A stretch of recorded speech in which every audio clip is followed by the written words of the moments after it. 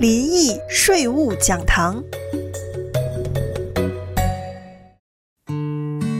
欢迎来到林懿税务讲堂，我是会计师林懿。本期的节目我们接着谈自用住宅25万免税额的规定。关于这部分的规定，听众可以参考 Section 121及国税局的 Publication 523。在前期的节目中，我们提到了要符合这25万免税的规定，首先是需要是主要的自用住宅外，还需要满足下列2个条件。第一是必须要有房屋的所有权，意思是在出售房屋的那个时间点往回看的5年当中，必须有所有权至少2年以上。然而若是夫妻选择合并申报，则其中的一方满足2年所有权的规定即可。所以有一些夫妇在卖房子的那一年选择了夫妻合并申报。第二，符合在卖房子时点的前5年居住满2年的要求，2年也就是730天，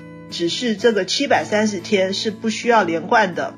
如果是夫妻合并申报的纳税人，若是要拿到2人50万的免税额，虽然仅需其中的一方满足所有权的要求，但是却需要双方都满足2年居住的要求。有鉴于此，考虑享受此一抵减项的纳税人，应该在卖房子的前2-3年就进行妥善的规划。若是有配偶不幸去世，只要能满足上述的测试，那在配偶去世的2年之内，仍然能享受这个出售自用住宅2人50万的免税额。在实务当中，我们见过有纳税人因为符合这50万的免税额，而自己的资本利得低于50万，以为不需要申报，而收到国税局的通知，因此还是要谨慎处理。有兴趣的朋友可以上我们事务所的官网 www.agapecpa.com 获得更多的税务讯息，